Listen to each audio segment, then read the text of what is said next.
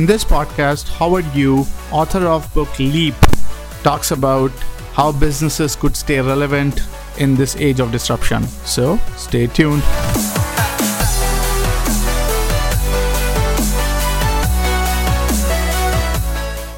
So, welcome everyone to Jobs of Future podcast. Today we have with us Howard Yu, and I think one of the purpose of this podcast is to talk to some of the creative minds who are actually defining and helping us understand the future of jobs.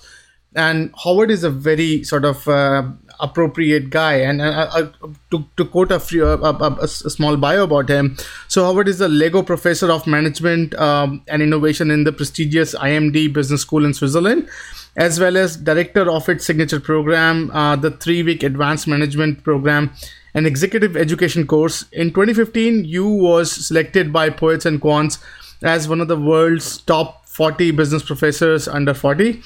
And in 2018, he appeared on the Thinkers 50 radar list of 30 management thinkers most likely to shape the future of how organizations are managed and led. He has delivered customized training program for leading organizations including Mars, Maersk, Daimler, and Electrolux. His articles have appeared in Forbes, Fortune, Harvard Business Review, the Financial Times, and New York Times. Yu received his doctoral degree from Harvard Business School. Prior to his beginning his doctorate, he worked in the banking industry in Hong Kong. With that, Yu, welcome to the podcast. Well, thank you so much for having me. It's a great pleasure. Beautiful. So, why don't you walk us through your journey? Like, what brought you to here? Yeah, after my doctoral degree at Harvard Business School, I launched my job at IMD in Switzerland about 8 years ago. And I remember when I was still at Harvard, I kind of brought with myself a little puzzle. And that is, if I look across the world, across different industries, at some point, these leading companies have to reinvent themselves. Sometimes it's for survival. Sometimes it's to unleash next growth, or build the next growth engine. So typically what happened, we saw organization is they invest in new capability. They do R&D. They formulate a new strategy. They push a product in the marketplace. But quite often what we see is companies still fumble in the marketplace, not because of the lack of technologies, but somehow the organization couldn't realign themselves. And the management are not willing to change the role that they play. I was thinking about the example that I was doing quite a bit of research back then in Boston, and that was Polaroid.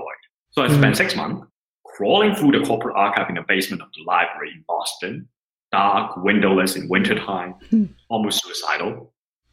What I found out kind of surprises me, and it turns out back in 1987, the company actually demonstrated its digital camera on stage in an annual shareholders meeting. 87.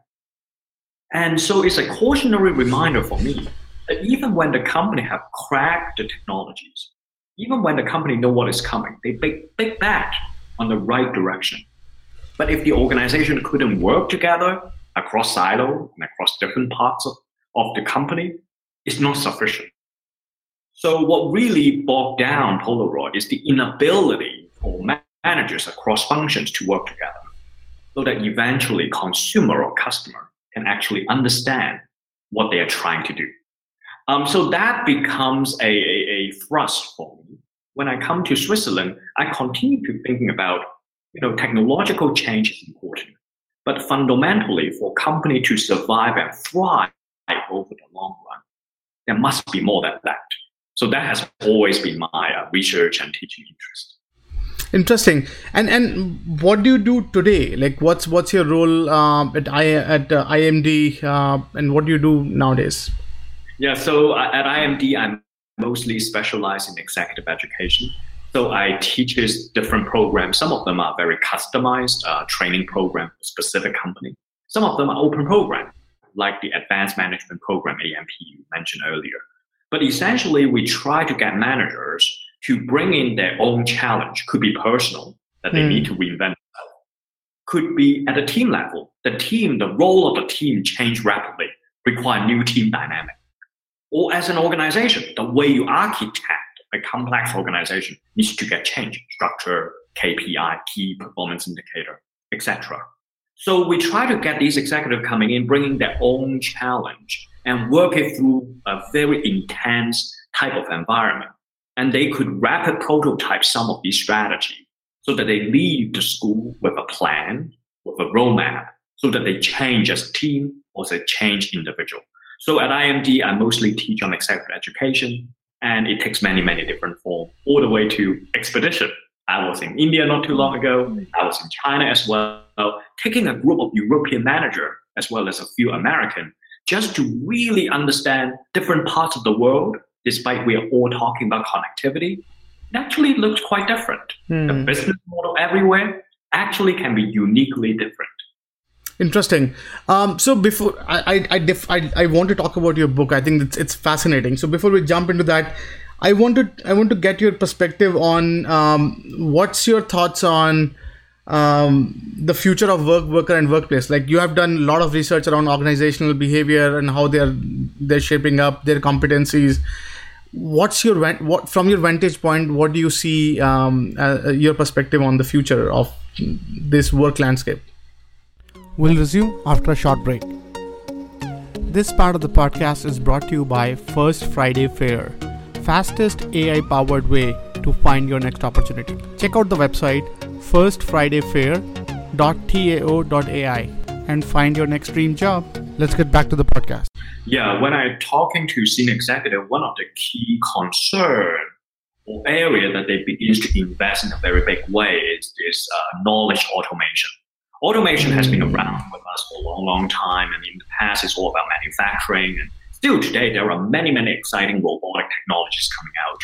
But more and more what we see is at the workplace, even the traditional white-collar job or knowledge-intensive work are beginning to get automated. From cancer diagnosis to radiocardiogram, all the way to financial advisory. These jobs tend to be associated with uniquely human things that require a long period of time training, experience, human intuition. We begin to see those specific type of deep expertise can be transferred into a machine algorithm that can undergo, the industry terminology would be machine learning, reinforcement learning, that the algorithm continue to improve by itself. And it's particularly this type of automation that senior executive I see from big company to startup, they pay a lot of attention, and it has huge implications from talent management to recruitment policy to the way we organize our workplace will have a huge implication 5 years down the road, I think. And so this is where, in terms of the job nature, is mostly likely to go shift and a big concern of debates as well. Interesting. And I think, so now I want to understand your perspective on the book, Leap. So what brought you to write a book on this perspective called Leap? Yeah, this really bore out, again, based on my conversation as well as teaching.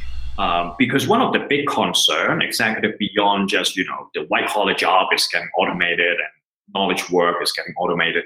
The other part of the equation is most companies find it very increasingly difficult to differentiate their product in the marketplace.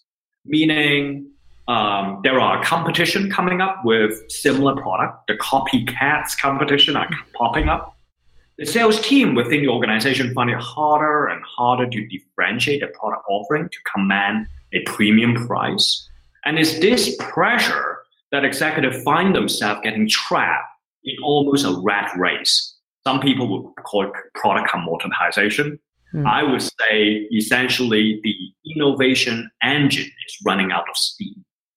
So the book is really about, although we have seen a lot of industry go down this pathway, for example, solar panel, wind turbine, mobile phone, personal computer, all of these industry, including automotive, all of these industry were pioneered by a Western company. Now today, the manufacturing cluster and even the innovation cluster oftentimes shift to Asia. So in this type of competition, how do pioneering companies can thrive over the long run, not just for decades, but for centuries, is the core of the quest of this book. And so the book title is really around how to thrive in a world when everything can be copied. Interesting. And I think and what I like fascinating about the book, I think, was that so whenever I talk to any business, right? So I said, hey, find a playbook that is, because games could change, but playbook typically are the same. And I think what I liked about your book is you have beautifully connected the past stories and past sort of all the sort of, whether you call it war scenarios and war room scenarios in current times, so readers can connect the dots together. I think I do appreciate you sort of helping and navigating that. And I think you raised a very interesting point around, as things move to Asia and sort of as we started becoming, we call it maybe race to the bottom, sort of maintaining your bottom line, and sort of from their perspective, getting things cheaper and faster. Do you think really competitive edge really makes any sense when ops runs over, when ops takes over in many of the businesses? What's your take on that? We'll resume after a short break. This part of the podcast is brought to you by First Friday Fair, fastest AI-powered way to find your next opportunity. Check out the website firstfridayfair.tao.ai and find your next dream job. Let's get back to the podcast. Yeah, so I like the way you characterize competition as almost a race to the bottom, right? For example, is the textile industry. It started from Great Britain, the turn of the century, Industrial Revolution, then to US. At one point, US is the largest textile manufacturing cluster in the world. And then moving, of course, to Hong Kong, Taiwan, and Singapore, Japan, and South Korea. And then now it's China, India, and Bangladesh. So we oftentimes see industry as it becoming more and more mature, the cluster of innovation move out from the original area. So I was born and raised in Hong Kong. And obviously one of the big themes is we see our manufacturing cluster basically collapse and implode and move to China. This is the kind of city that I live in. When I moved to Switzerland, I had a personal observation that kind of puzzled me. Because if you go to Switzerland on the east side of the country, there's the city called Basel. In Basel, there is a big cluster of pharmaceutical industry. Now, all these big pharmaceutical companies, such as Novartis or Roche, they have been settling around River Rhine for centuries. In fact, they have been there for 250 years. And yet, the innovation cluster of pharmaceutical companies continue to stay in a little city called Basel. Its standard of living is among the highest in Western Europe, unlike Detroit, the Rust Belt of automotive in the United States. So I get very interested in understanding what's going on within this pharmaceutical cluster that allows this age-old, century-old company to continue to stay on top of competition, despite they could have been displaced by copycat elsewhere. So what I found out eventually is a set of principles, how pioneering company can stay on top of competition. So let me just spend a few minutes just to give you a quick review about the history of pharmaceutical. Now, it turns out this pharmaceutical firm in Switzerland, they used to be chemical dye company. They make chemical dye for textile industry. Now, later on, some of these chemists actually discover, hey, my dye actually have medicinal benefit. So the first blockbuster of the world is called antipyrine. It's fever-reducing drugs. And so they were exporting like no tomorrow to the United States. In fact, back then, there was an article in 1905 in New York Times. I think the only worry is whether the Swiss and the German can supply the North American demand. Now, so back then, the innovation hotbed is all about organic chemistry. You might remember Alexander Fleming, back in high school, we read about, he discovered penicillin, the antibiotics. It's all about understanding microbiology. So after the Second World War, all these pharmaceutical companies begins to study microbes. They send in field worker to go down to mine shaft. They send in balloon to collect air sample. They even ask employees to open the fridge to looking at mold, interesting mold, because antibiotics is all about the mold juice secreted by interesting fungus. So the study begins to move from organic chemistry into microbiology. Now today, if you're looking at pharmaceutical companies, it's all about genomics, it's genetics, it is bioengineering. So what we see is the fundamental discipline a pharmaceutical company as an industry. It moved from organic chemistry to microbiology and then to genomics. Now, compare and contrast to textile, automotive, wind turbine, solar panel, the fundamental knowledge discipline actually stays stagnant. So the reason that these facile little company can fend off copycat competition is not by doing the same thing better, but they fundamentally change from one knowledge discipline to the next. This is why I call the book Leap. You have to leap in order to thrive in a world when everything can be copied. Interesting. I think you're raising an interesting point. So you talk about knowledge, right? So so in the knowledge construct, how can I leap knowledge? Like what's your take on that? Like, because many of the businesses, knowledge is the core fundamental fabric of my existence, right? So what are some of your thoughts on that? Yeah, so there are two types of situations a company would face. Now, arguably for pharmaceutical companies, it's pretty straightforward because when they leap from organic chemistry to microbiology to genomics, it's dictated by the scientific community. The university is moving on, so you have to stay abreast. But there are situations where your industry kind of making mundane product. So the idea is, am I doomed? Now, the good news is you're not. So the other part of the study, I was looking at product category that's seemingly mundane and common as laundry detergent, disposable diaper. So it turns out Procter & Gamble has been around for 150 years. And yet they still continue to be a global leader in the chosen category that they were in. So again, because I'm trained as a business historian in my doctoral research, I go back to looking at the trajectory of Procter & Gamble. Now, it turns out P&G, they were based in Cincinnati, and they were the first one who mastered mass production. That was years ahead of Henry Ford. Back then, the only mass production is the meat packing industry. So you have the body of a hog or a pig come down. A worker would do just one kind of cutting. Then the animal moved to the next station. It's division of labor. Now, in Cincinnati, Ohio, that's the big cluster of meat packing.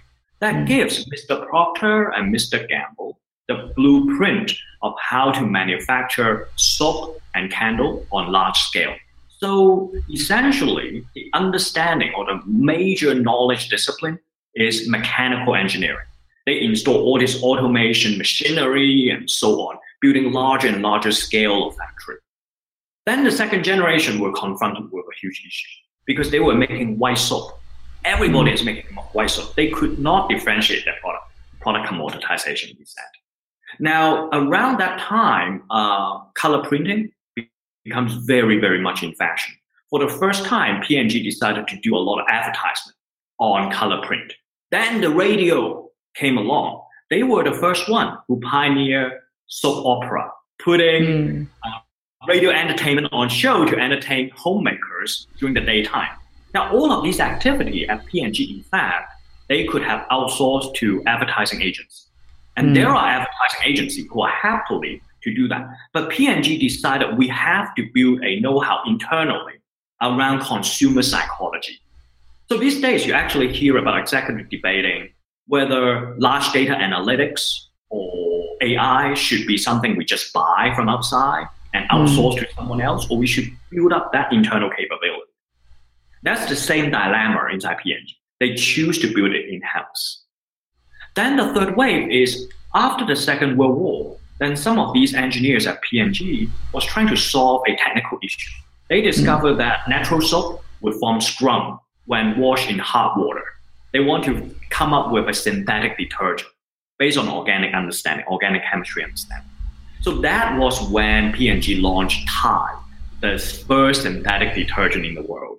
Now, in the wake of the launch of Tide, essentially the technical staff member tripled in terms of number of technical engineers. Now, if you're looking at the history of Procter & Gamble, they essentially have mastered three fundamental disciplines over time, starting off from mechanical engineering, building factory and large-scale manufacturing, to consumer psychology, running advertisement from color print to radio show to TV. And then most lately would be synthetic detergent rooted in organic chemistry. Now, if P&G only stay on one single discipline, for example, mechanical engineering, at best, they would be just low-cost competition, fending off copycat, desperately, but because of this totality of three knowledge disciplines, give them an edge to thrive over the long run, over the last 150 years. Now, it doesn't mean that they don't need to change going forward. Of course they do. And the next wave, of course, is social media marketing, large data analytics, design thinking. These are the future new disciplines that P&G, some of them has already mastered, but they're in progress. But what we see is the history is for company to thrive, whether you are drug makers in the high-tech world or you're making soap and laundry detergent to make people look nice, the principle is essentially identical. Interesting. So I think one thing I was thinking about when you're talking about P&G and sort of its how it expanded its product line, and I think that I find interesting in your book. So like as a business, we are tuned or trained to sort of exploit our products to its max capability, and I think you were talking about sort of creating or at least creating product that cannibalizes other products. What is that mindset? Like why would you say that? We'll resume after a short break. This part of the podcast is brought to you by First Friday Fair, fastest AI-powered way to find your next opportunity. Check out the website firstfridayfair.tao.ai and find your next dream job. Let's get back to the podcast. Yeah, I'm very glad you bring this up because, any product or company, they kind of move through a life cycle. So it's almost like starting from the growth phase, like a startup, then accelerated growth, then sort of peak, and then product mature, the company mature, and then eventually decline. So the key question is, when is the best time for change, right? Of course, ideally, you want to change when time is on your side, but then the company doesn't have the urgency, people don't see that there's lots of resistance. When you wait later on, then the option space gets reduced. You don't have a lot of options. Resources is tight. It's not ideal. So this is the dilemma that any forward-looking manager needs to wrestle with. But what we see is from Novartis as a drug maker all the way to Procter & Gamble, one key element that jumped out is this fear, is this willingness to embrace self-cannibalization. Meaning ahead of time, they were willing to launch something on the financial analysis, looks less margin, more uncertainty, but they still go ahead. Let me give you a very concrete example. When Novartis is about to launch a targeted drugs that treat cancer, a rare form of cancer, a rare form of leukemia called CML, they essentially use the entire new way of discovering drugs. So it's really based on genomics and genetics analysis. And at that moment, for the financial projection, getting FDA approval is always very expensive. To come up with drugs to solve a rare form of cancer, the market revenue projection is probably quite low. And with all this uncertainty, a lot of managers thought we should spend our money on disease class that are much more prevalent, like breast cancer, prostate cancer, rather than this CML leukemia, which is tiny. But then the CEO, Daniel Vanzella, based on review of evidence, that becomes very clear that the way these new drugs, called Gleevec eventually, when they launch, it doesn't just represent incremental revenue, which has a lower margin perhaps, but also represent a complete new ways of how drugs should be discovered. And so he basically had a conversation with the board, together with his direct report. Basically, the message is money doesn't matter. We have to go ahead. Same thing at P&G. Before they're about to launch detergent Tide, they have a great brand called Ivory. We still know float. And so within P&G, there was this compulsive fear that the new synthetic detergent is going to destroy their crown jewel. And so the chairman of the board became a strong supporter of the synthetic detergent research. He basically said, if anybody is going to destroy P&G core business, it better be P&G ourselves. So it's similar as Steve Jobs, right? Steve Jobs said, you don't cannibalize yourself, someone else would. But it's not just Steve Jobs said that. In fact, throughout history, forward-looking leaders, they all behave in a very similar manner. And for a good reason. You have to embrace self-cannibalization in order to lead into a new knowledge discipline. Because in the face of unknown, all the conventional financial and analytical framework and tool doesn't help. And if I judge a new business using conventional KPI, the new business always lose. Interesting. And I think one more thing that I was thinking about is, so in this methodology of leap, right?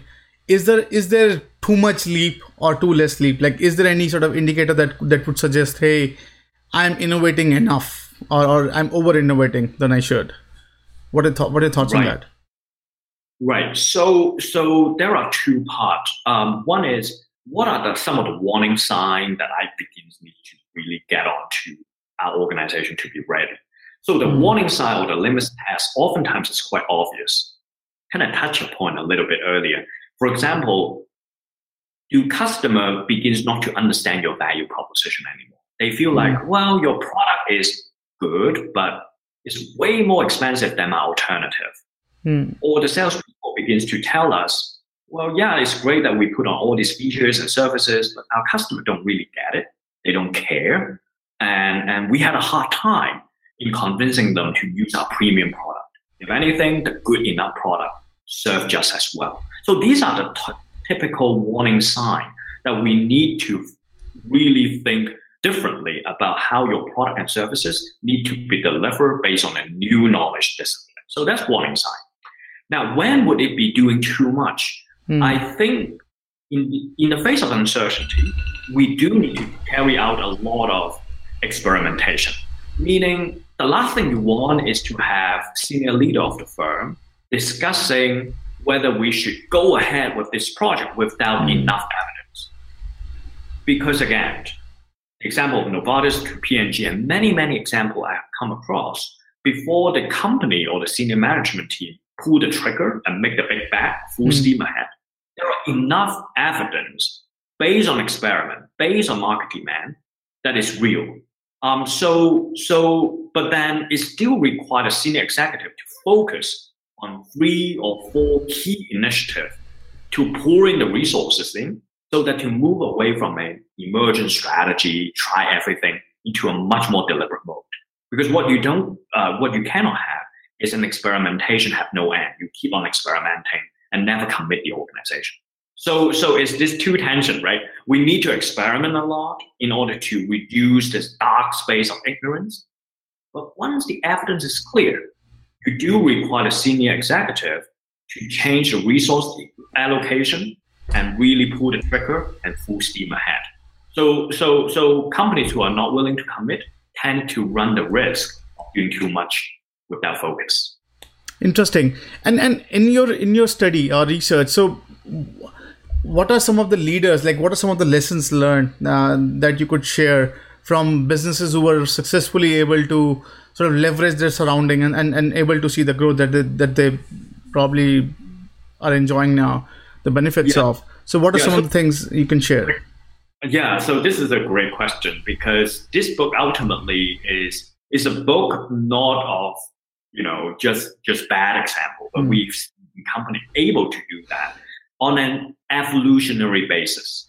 So I came across a company that is from Japan. The reason I bring this up because this is historically is a classified post company. It's a yellow page company. It's called Recruit Holdings, like Recruit Holdings.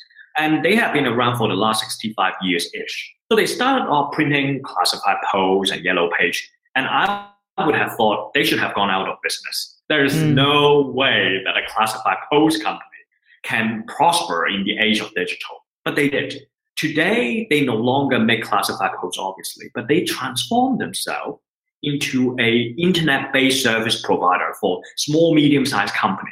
So think about rolling up Yelp, OpenTable, Salesforce.com, and payment services all into one, serving Japanese small, medium-sized enterprise, such as restaurant, mom and pop store, beauty salon. That is the kind of business they're in. And you're looking at the PE ratio.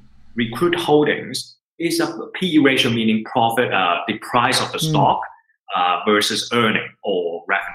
They are at the same height as Google and Facebook. So this is a classic situation, anomaly, that you have a very traditional, a legacy company who are able to slowly evolve. And today they even have an AI lab in Silicon Valley to understand how they can do that large data analytics. And what I saw in the corporate history, it goes something like this. They always are happy to experiment with new stuff. So when internet first emerged in Japan, they were the first one who gone digital, putting all the content online for free. Now, at first, their earning really plummeted because they have no idea how to make money. And back then, in early 2000, there weren't a lot of writing about platform strategy. Today, you can read a lot of stuff. Back then, there's not a lot of academic research. So over time, although they understand the golden rule of internet business, you need to grow a user base first, then you can think about how to monetize over that. So they build that first wave.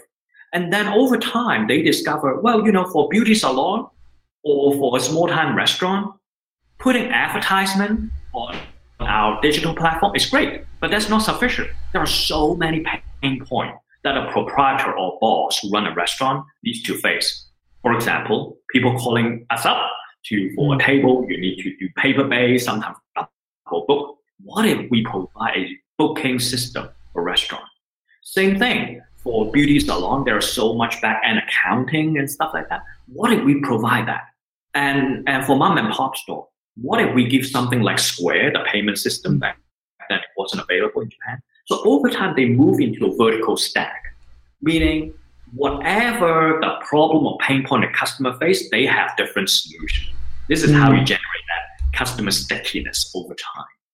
And then later, once they have all this data accumulated through that platform, they begin to think about how can we leverage these data so that we can even tell our customer to have predictive maintenance, to recommend the kind of dishes you want to recommend for your customer if you are a waiter, depending on supply and demand.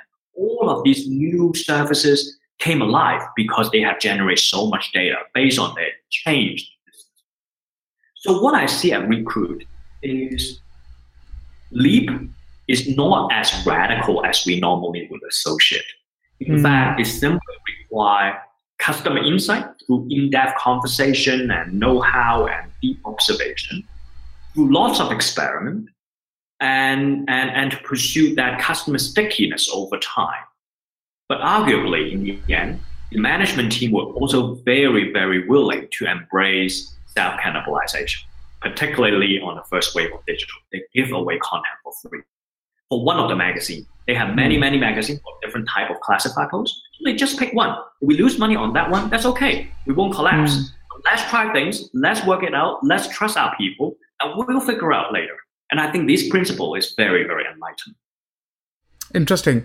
And so if I'm a business, so what are the indicators that you think that I should be looking out for and say, hey, I can leap forward? Is there any sort of any signatures or any sort of conditions that you think that I should keep an eye on?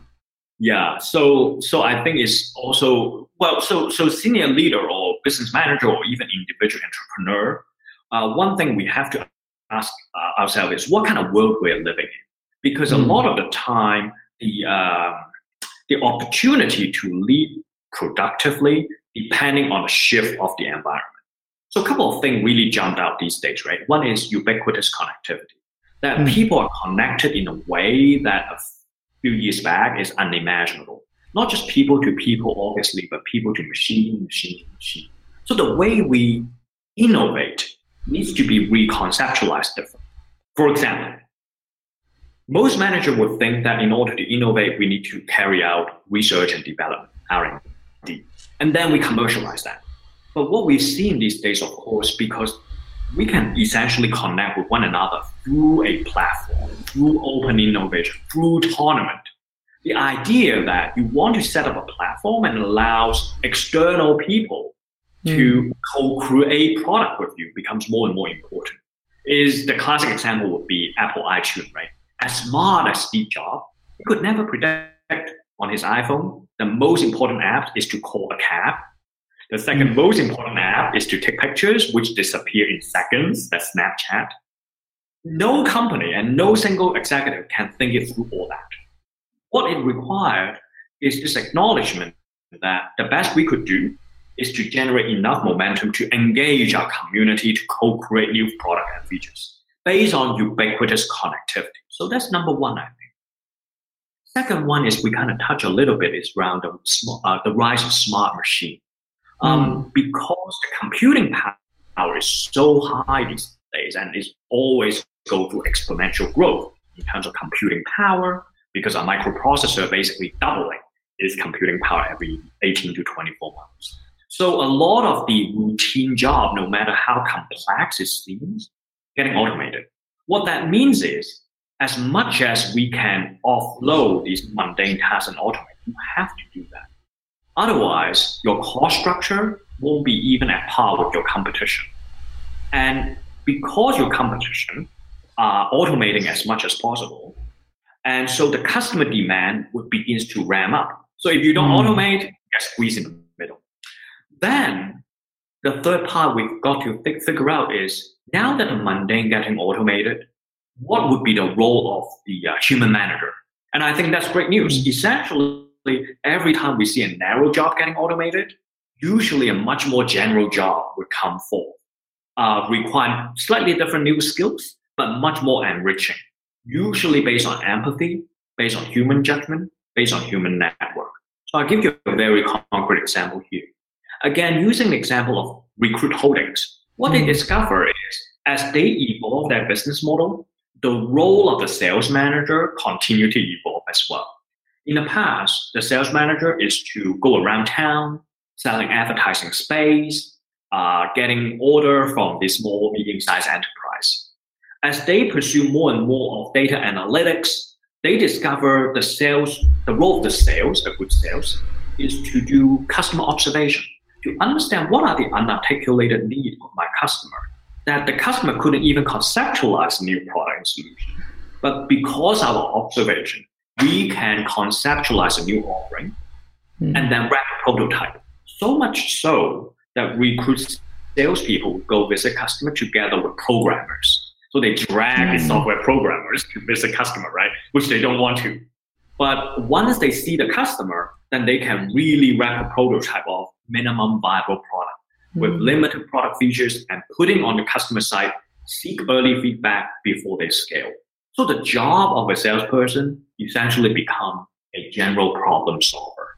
That requires empathy, creativity, social networking, and human relationship. I think that ultimately is the future of the rise of the smart machine. So three things, if you ask me, where are the area that people need to think about when trying to lead? Connectivity, smart machine, and rising importance of human creativity. Interesting. And I think another fascinating story that I found in your book was between this piano war between Steinway and Yamaha. Like, what do you think are the learning for business leaders about sort of reevaluating their strength that you could sort of share? Right. So the Yamaha versus Steinway in the form of a piano war, I think the biggest key takeaway is to demystify a common excuse. Because a lot of the manager, when they confronted with product commoditization or the changing landscape, they would think, well, let's move up high end. I'm going to be the Rolex of my industry.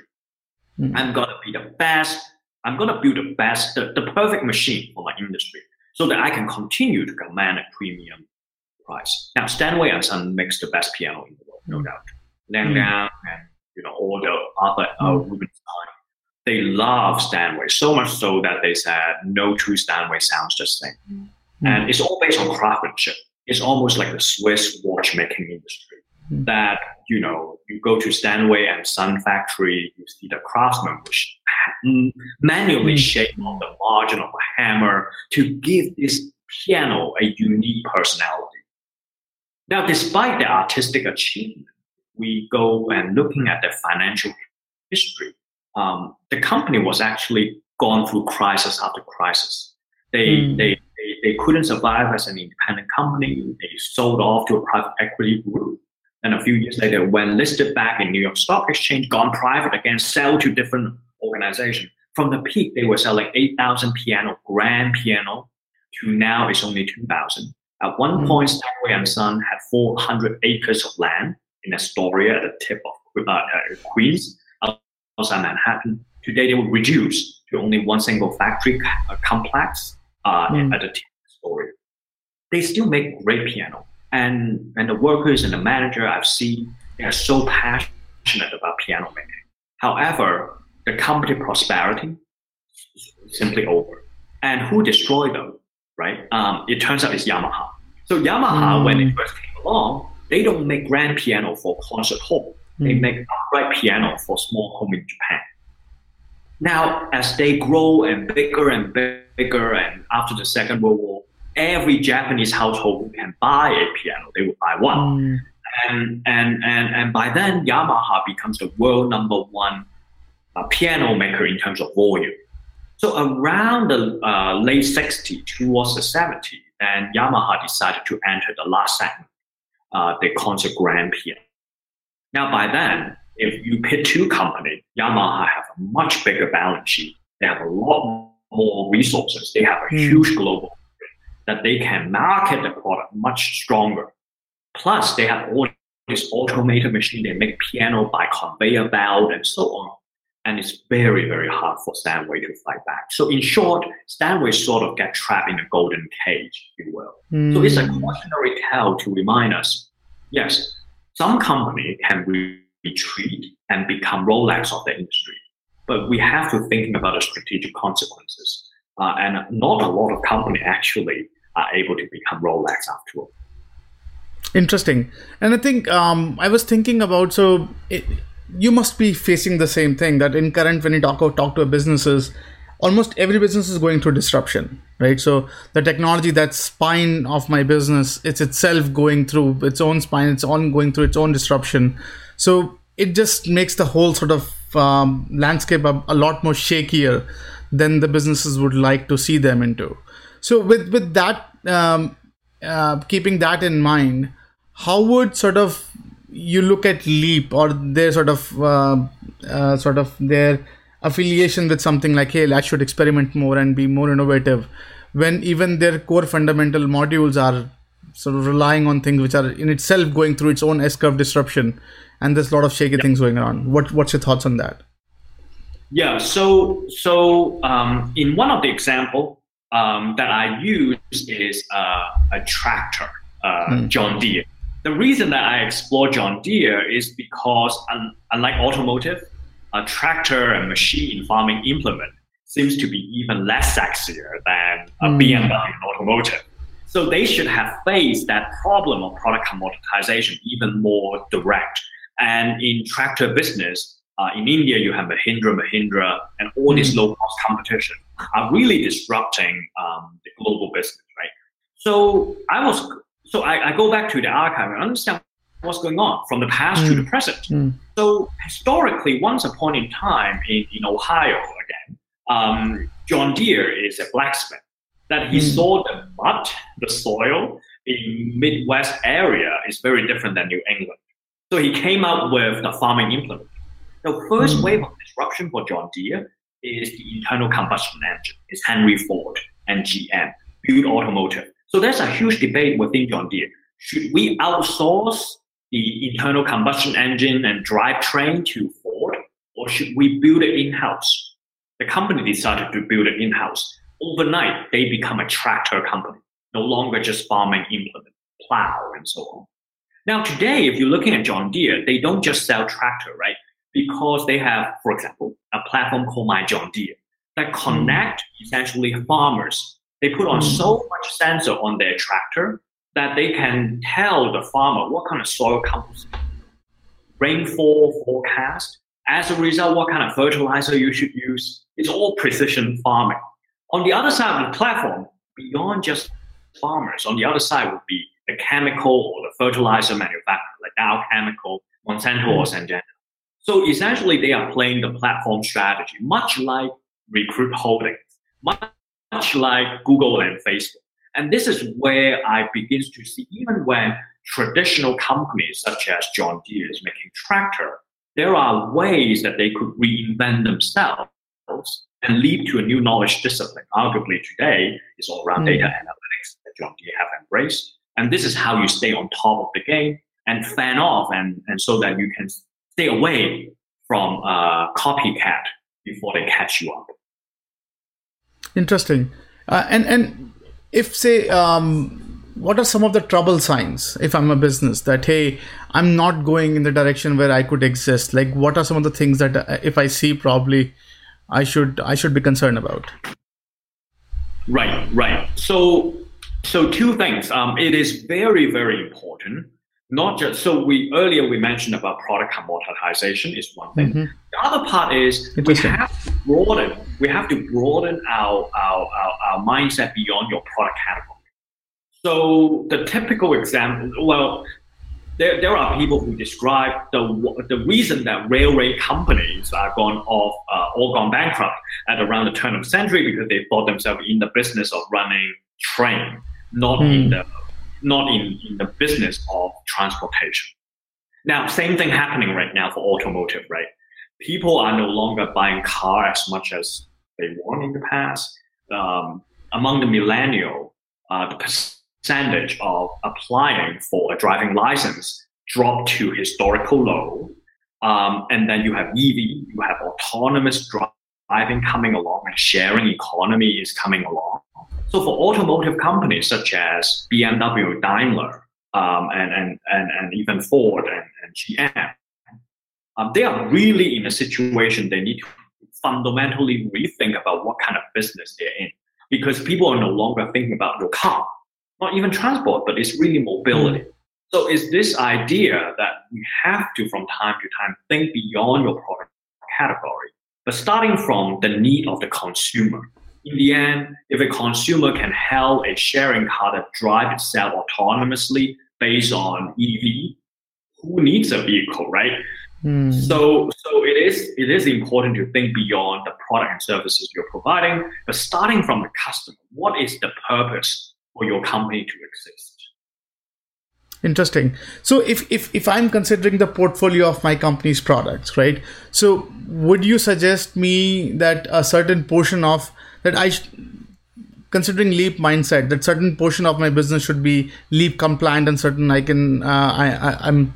can be lazy about not going sort of very disruptive and futuristic. So what's your thoughts on that?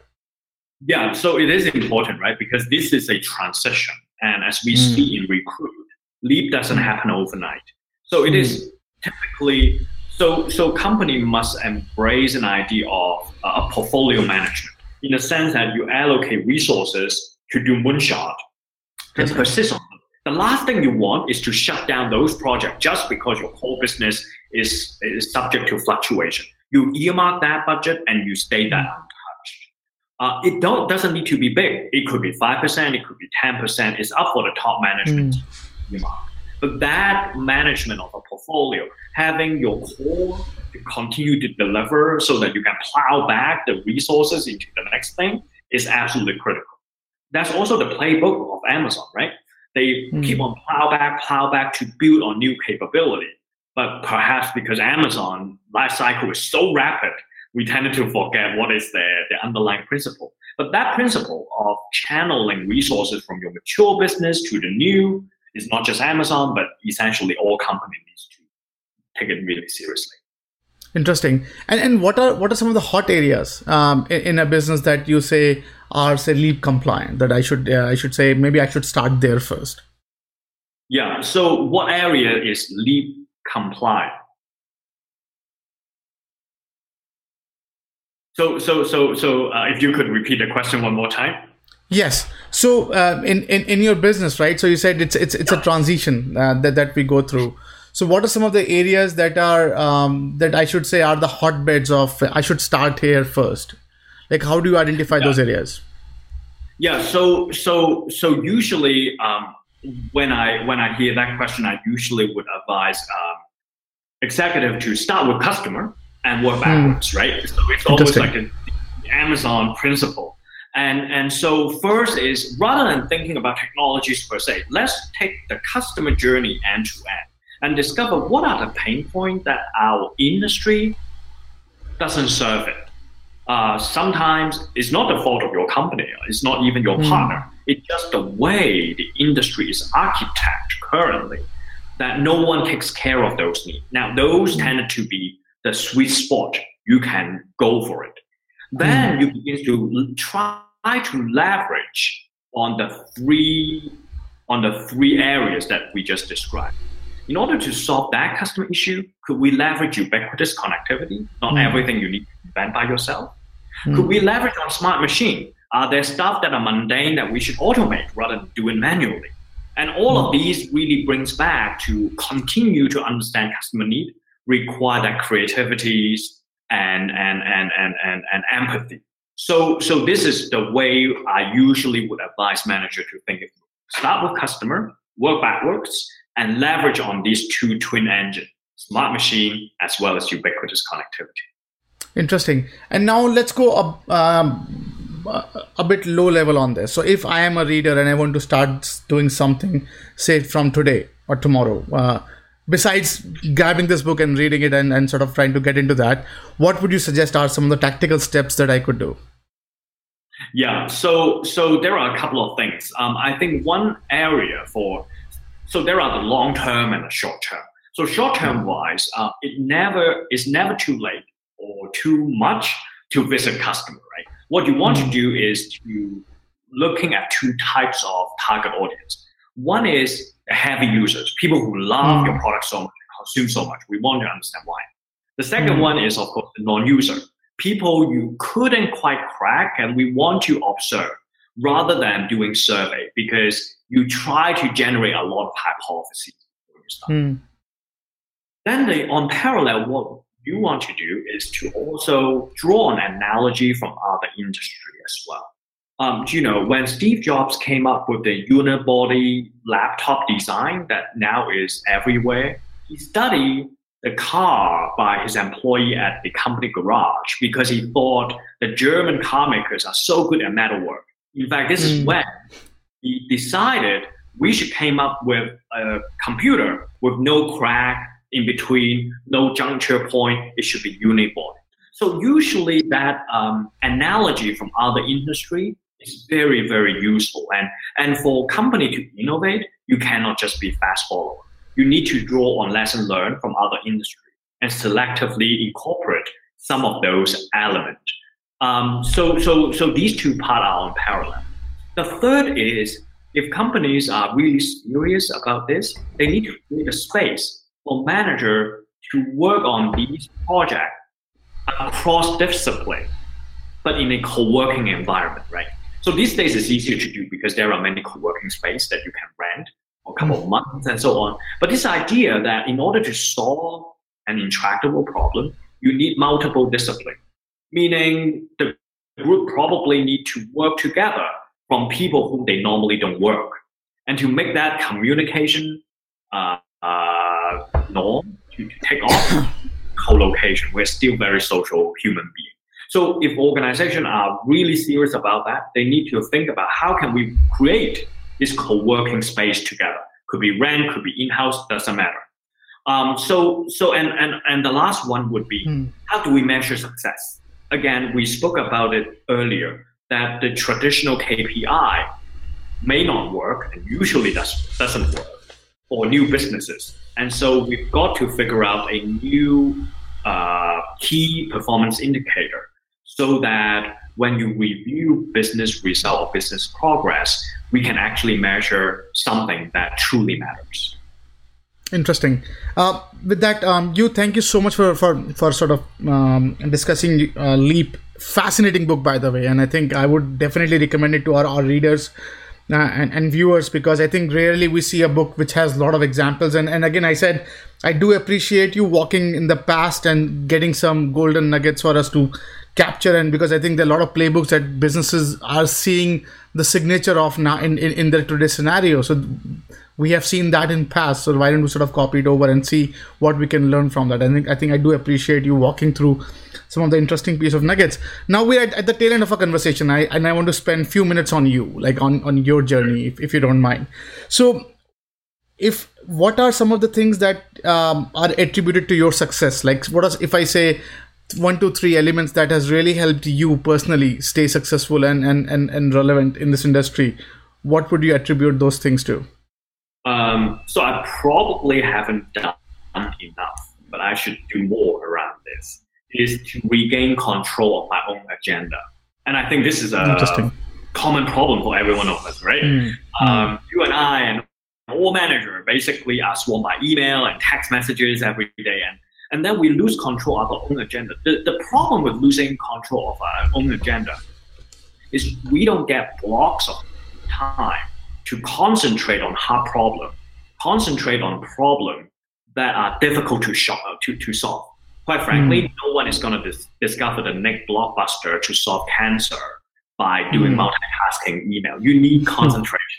So one thing I try to do more, and I should do even more, is to have blocks of uninterrupted time to some people will call it deep work, in order to do something truly creative. This is particularly important because in the age of smart machine, the last thing you want is to become a human router.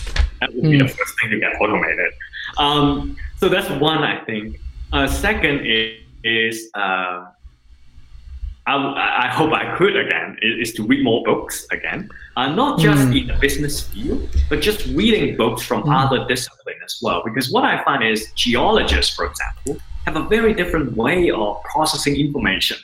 And biologists, again, who study bacteria, they have a very different way than computer scientists who see the world.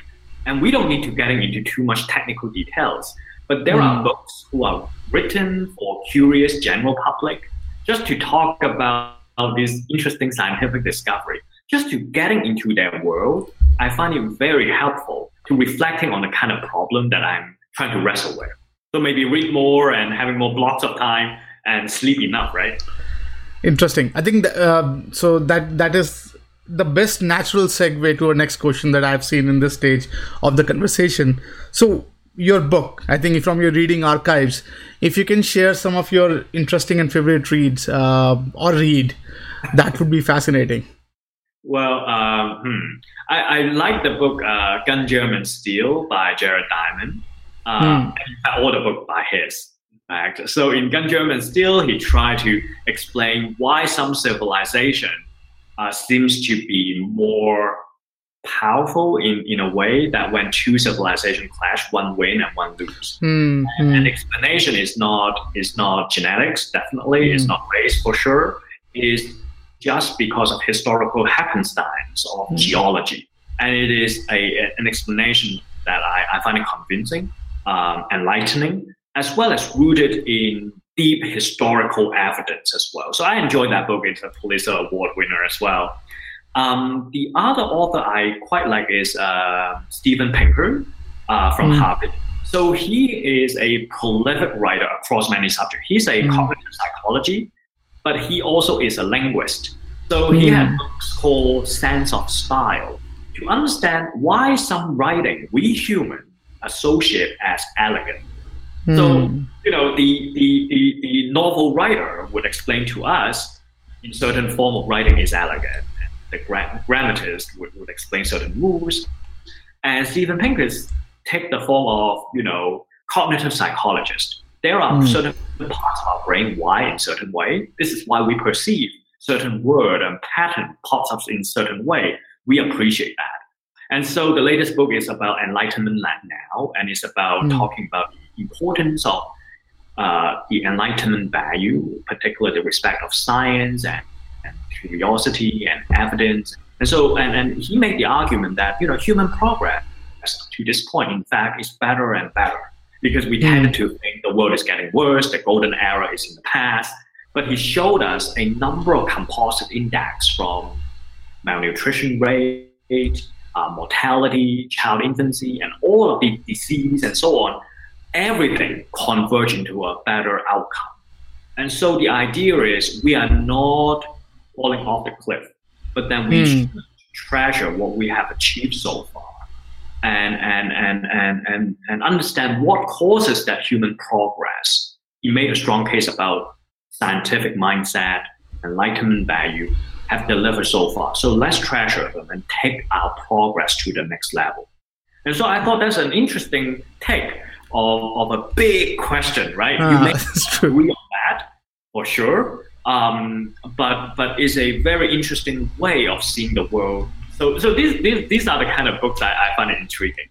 Interesting, and with that, thank you so much for sharing that. So we are at the last but not the least end of the conversation. So if you want the listeners and viewers to take away something from this conversation, so what would that be? Like, what would be your parting thought to our listeners and viewers? Yeah. So these days, a lot of book writing on innovation have a feel like we're living in accelerated change. Disruption is inevitable, disaster is looming, and we have no choice. What my book try to do is to describe, the pursuit of a utopia position or sustainable competitive advantage is elusive. There's no such thing, let's be honest. Whether you have a unique value proposition, like in the blue ocean, sooner or later it turns red, it gets copied. But then it doesn't mean that a pioneering company cannot prosper over a long period of time. You can, as long as you learn from one knowledge discipline to the next. And so it's a story of hope, rooted by evidence and research. So if any parting hope I have is we are living in an accelerated world. It's scary, but history has pointed us and showed us that it is solvable as long as we embrace change, as long as we are willing to run experimentation, as long as we adhere some of the principles such as self-cannibalization and so on. The future is actually culpable, and we've seen it has been success, and there's no way or no reason to be too dismissive about our ability to thrive. I think that's, again, beautifully put, you, and thank you so much for being extremely generous with your time and being really candid on your journey. And definitely, I would recommend this book to our listeners and viewers, and I'll put the link on the description, and we'll tweet about the book as well. So I would urge our listeners and followers to try the book out and definitely give us a feedback of how do you like it, and we can have a conversation on either the blog or we'll put out some of the assets where we can engage. With that, thank you so much again for your time, and you're always welcome back on the podcast, and wish you nothing but success with the book, and thank you so much. Thank you so much. I look forward to continue our conversation. Thanks a lot for having me. Awesome. I thought I was sick of home, but actually I was homesick. Never really knew that I would have to grow up so quick. I'm so uncomfortable, don't know anybody here. Just a couple dudes that I met once, that's it. And I go into the booth feeling nervous. Got butterflies in my stomach like I'm so worthless. Is the mic on? I don't know how to work this. Inside I'm breaking down, I hope I'm not up on the surface.